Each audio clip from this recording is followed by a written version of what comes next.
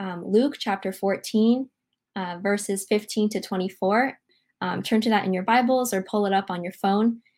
When one of those who reclined at the table with him heard these things, he said to him, "Blessed is everyone who will eat bread in the kingdom of God." But he said to him, "A man once gave a great banquet and invited many. And at the time for the banquet, he sent his servant to say to those who had been invited, 'Come, for everything is now ready.' But they all alike began to make excuses. The first said to him, 'I have bought a field. I must go out and see it. Please have me excused.' And another said, 'I have bought 5 yokes of oxen, and I go to examine them. Please have me excused.' And another said, 'I have married a wife, and therefore I cannot come.'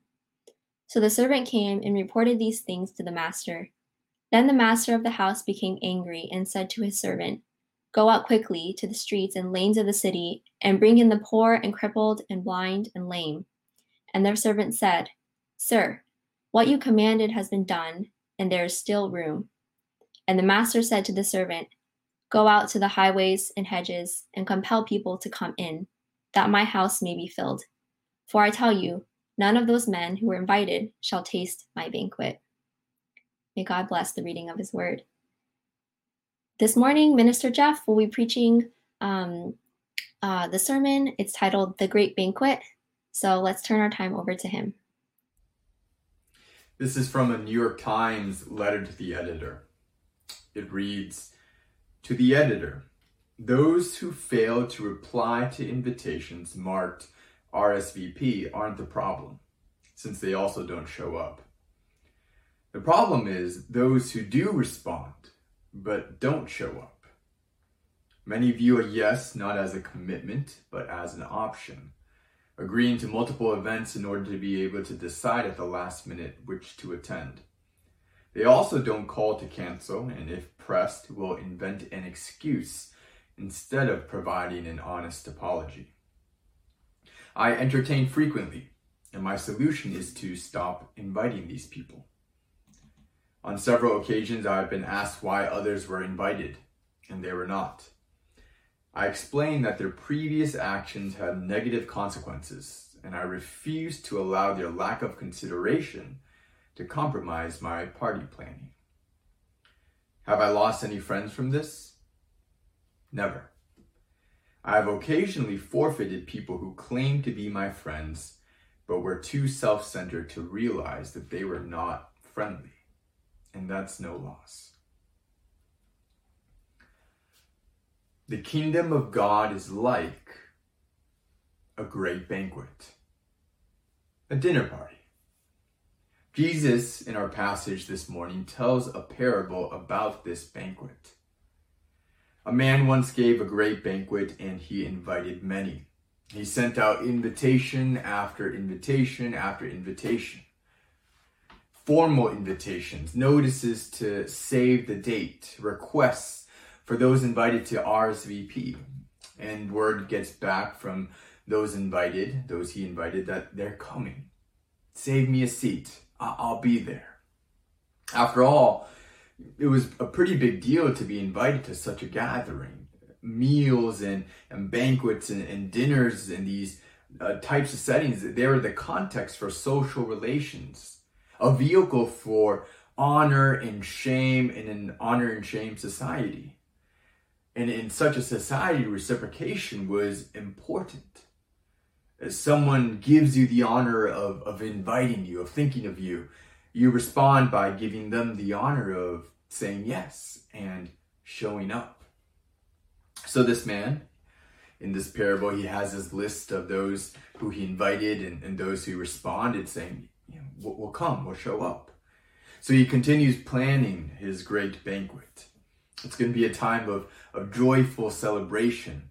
And as time passes, the day draws near until it has finally arrived. The banquet is here. Everything is ready. And so he tells his servant, go. Go to those who had been invited and let them know, come.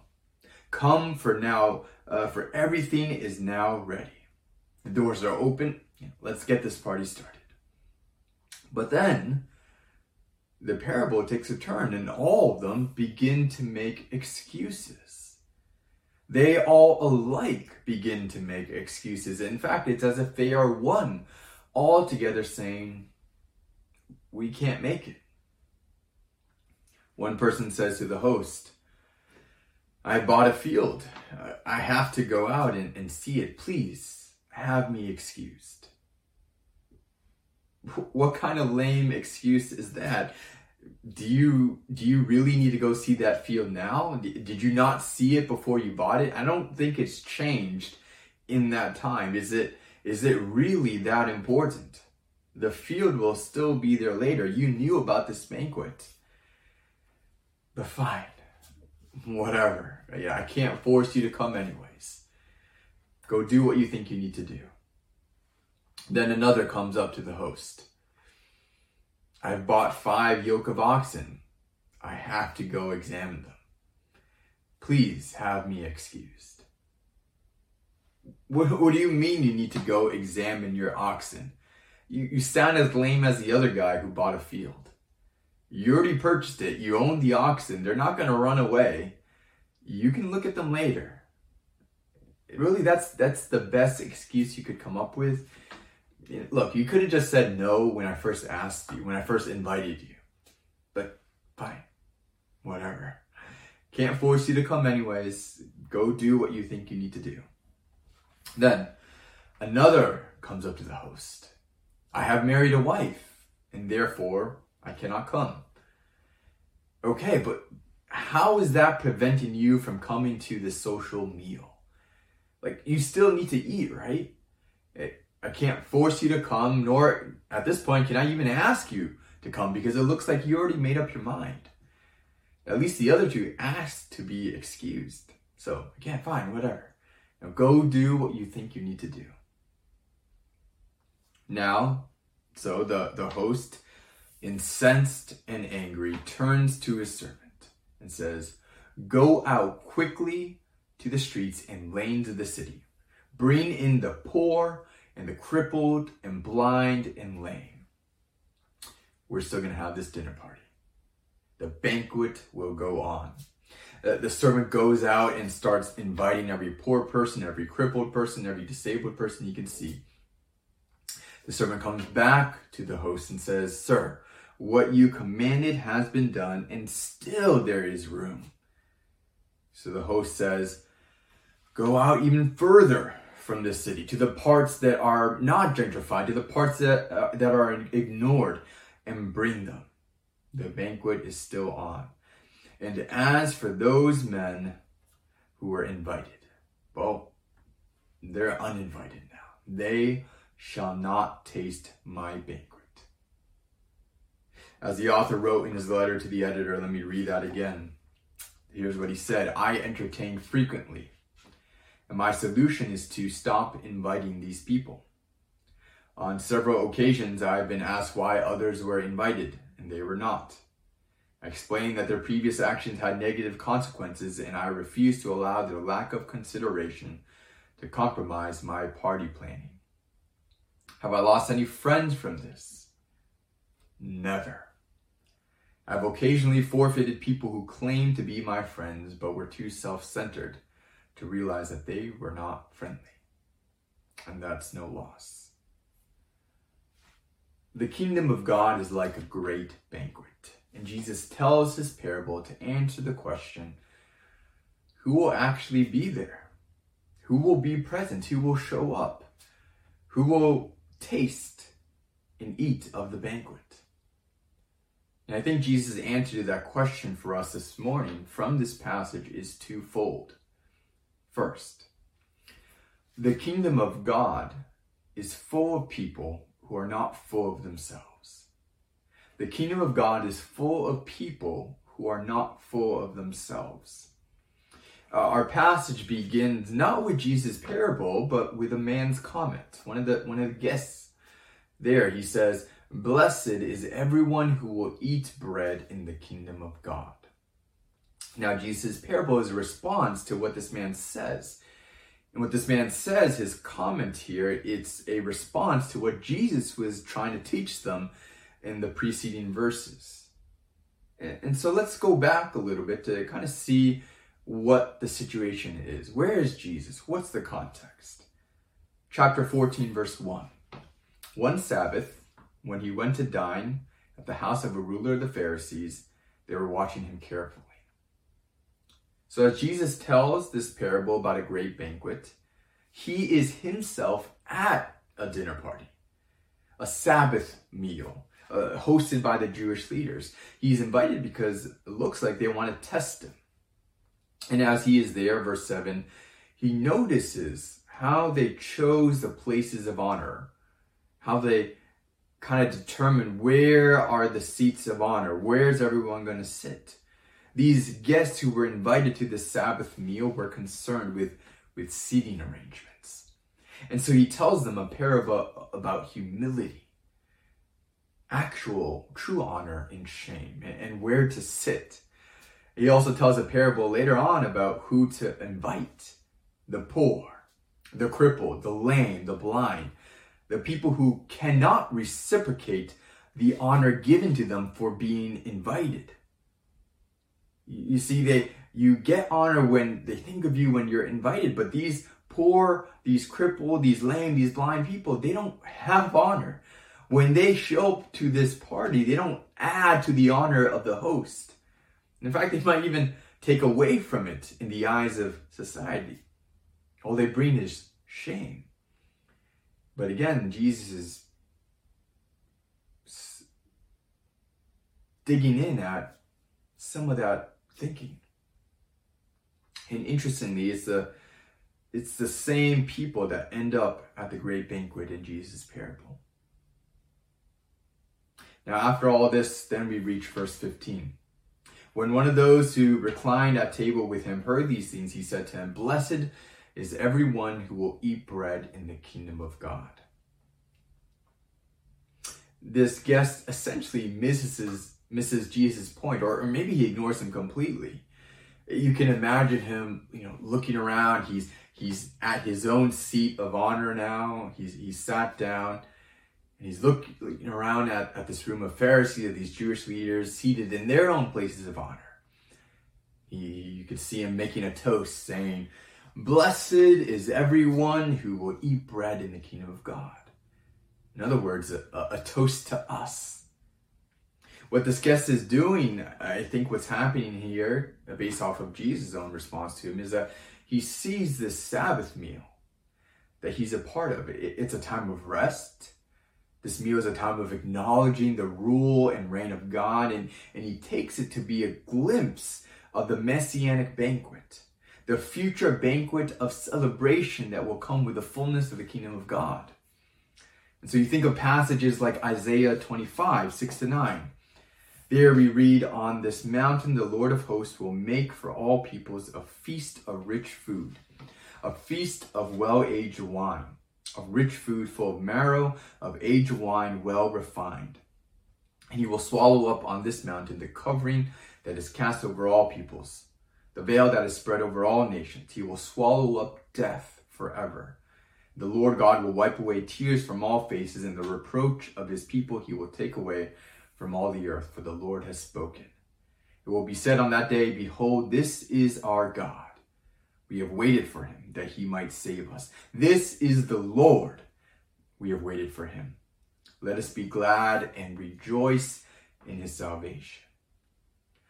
So this man, he's making a huge assumption when he says, "Blessed is everyone who will eat bread in the kingdom of God." That assumption is that everyone refers to everyone in the room. That this room, this Shabbat, Sabbath meal that he's a part of right now is a picture of that future banquet in the kingdom of God. But Jesus tells this parable of the great banquet to call that assumption into question. The kingdom of God is full of people who are not full of themselves. This parable, as with many other parables that Jesus tells, it's this subversive critique of the Jewish leaders' distorted value system. They held themselves in high esteem. They think that the kingdom of God is like a great banquet, which it is according to Christ, but their understanding of a great banquet is built on an entirely different value system. It's built on a distorted value system. As Jesus tells this parable, who actually ends up at the great banquet? Not those who said they would come but didn't show up, but the host or the master of the house goes to bring in the poor, the crippled, the blind, the lame, the people who, in the eyes of society, had no honor, who could not reciprocate that honor. It's a reversal of the common social conventions of their day. And not only that, after all that, after the invitations go out, the host says, go out even further. And you know what? Just find anyone, find anyone you can who's willing to come. Bring them in. Compel them. Come. And the passage ends now with verse 24. For I tell you, none of those men who were invited shall taste my banquet. The you is plural here. Some of you might see a footnote in some of your Bibles. It could be the host talking, but it could also be Jesus talking to the guests at this meal that he's a part of right now. Either way, the point is that the kingdom of God is full of people who are not full of themselves, who do not take their attendance at the banquet for granted. Because that's what these Pharisees were doing. It's a completely wrong attitude, one built completely on pride, something that Jesus was just critiquing earlier on. Now, what does that look like then? To not take our attendance for granted. Think of a celebrity that you admire. Maybe it's Beyonce or The Rock or Michelle Obama or anyone else, right? Imagine if they invited you over to their place for a dinner party, for a banquet. I mean, can you imagine if BTS invited you over to their home for dinner? What would you think? How would you feel? Would you actually have the nerve to say to them last minute, oh, sorry, but I can't make it anymore. I have some errands I need to run. I need to walk my dog. I need to clean the kitchen. I don't think so. That would be absurd. You would make it work. You would do whatever you needed to do to ensure that you could show up, that you could be there, because I think you recognize you actually shouldn't be there. You shouldn't be there, but for some reason, for one reason or other, or maybe because it's an illustration and I'm pointing this out, you were invited. You've been given the opportunity to show up, be present, and to dine with them. You wouldn't take it for granted. At least I don't think so. I remember when I was first invited to, my first wedding, and this was earlier on in the years right after college. There were a lot of rain by spring weddings back then. And when I say I was invited, I mean that the invitation was specifically addressed to me, not my parents, right? I felt honored, right? Honored to be invited, to be thought of, to be included. And receiving that invitation, I felt a responsibility to respond, to reciprocate by saying, yes, I will show up. And then to show up. Now, maybe you felt that way too at some point. Maybe, perhaps not now if you had kids, and now every wedding invitation now is a scramble to find childcare or a struggle to get them dressed up. But maybe earlier on, you felt that way. These Pharisees, they were full of themselves. They took their attendance at the banquet for granted. Of course we should be there. Why shouldn't we be? Blessed are we who will eat bread in the kingdom of God. And Jesus tells this parable to call that into question. The kingdom of God is full of people who are not full of themselves. That's Jesus' first answer. Here's his second, I think. The kingdom of God is full of people who are not full of excuses, but who follow through. The kingdom of God is full of people who are not full of excuses, but who follow through. As we kind of saw earlier as we recounted this parable, the excuses are kind of ridiculous, a little bit lame. They reveal how little these guests actually value or honor the host. And in this case, it's God. Soon after Jesus tells his parable, the narrative continues, and Jesus is seen teaching the great crowds about the cost of discipleship. Verses 26 to 27. If anyone comes to me and does not hate his own father and mother and wife and children and brothers and sisters, yes, and even his own life, he cannot be my disciple. Whoever does not bear his own cross and come after me cannot be my disciple. Now, Jesus is not saying you need to literally hate your own family if you want to follow him. It's hyperbolic language. Hating was a Semitic expression to mean loving less. So it's a question of priorities in the same way it was a question of priorities for the guests who gave excuses. To them, they were simply other things that were more important than attending this banquet. Things that were more important than the host, the master of the house. And here Jesus is teaching that to follow him requires a level of love and devotion so great that your love and devotion to your family would look like hate. What Jesus is describing here is complete and utter commitment.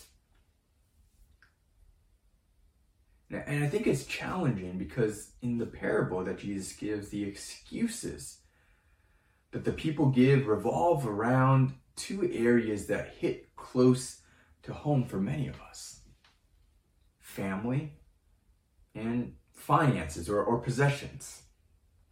These are the areas that they so easily compromise our own relationship with God, sometimes to the point where we fail to see that it has been compromised. And then we become like the dinner guests, ignorantly toasting ourselves. Blessed are we who will eat bread in the kingdom of God.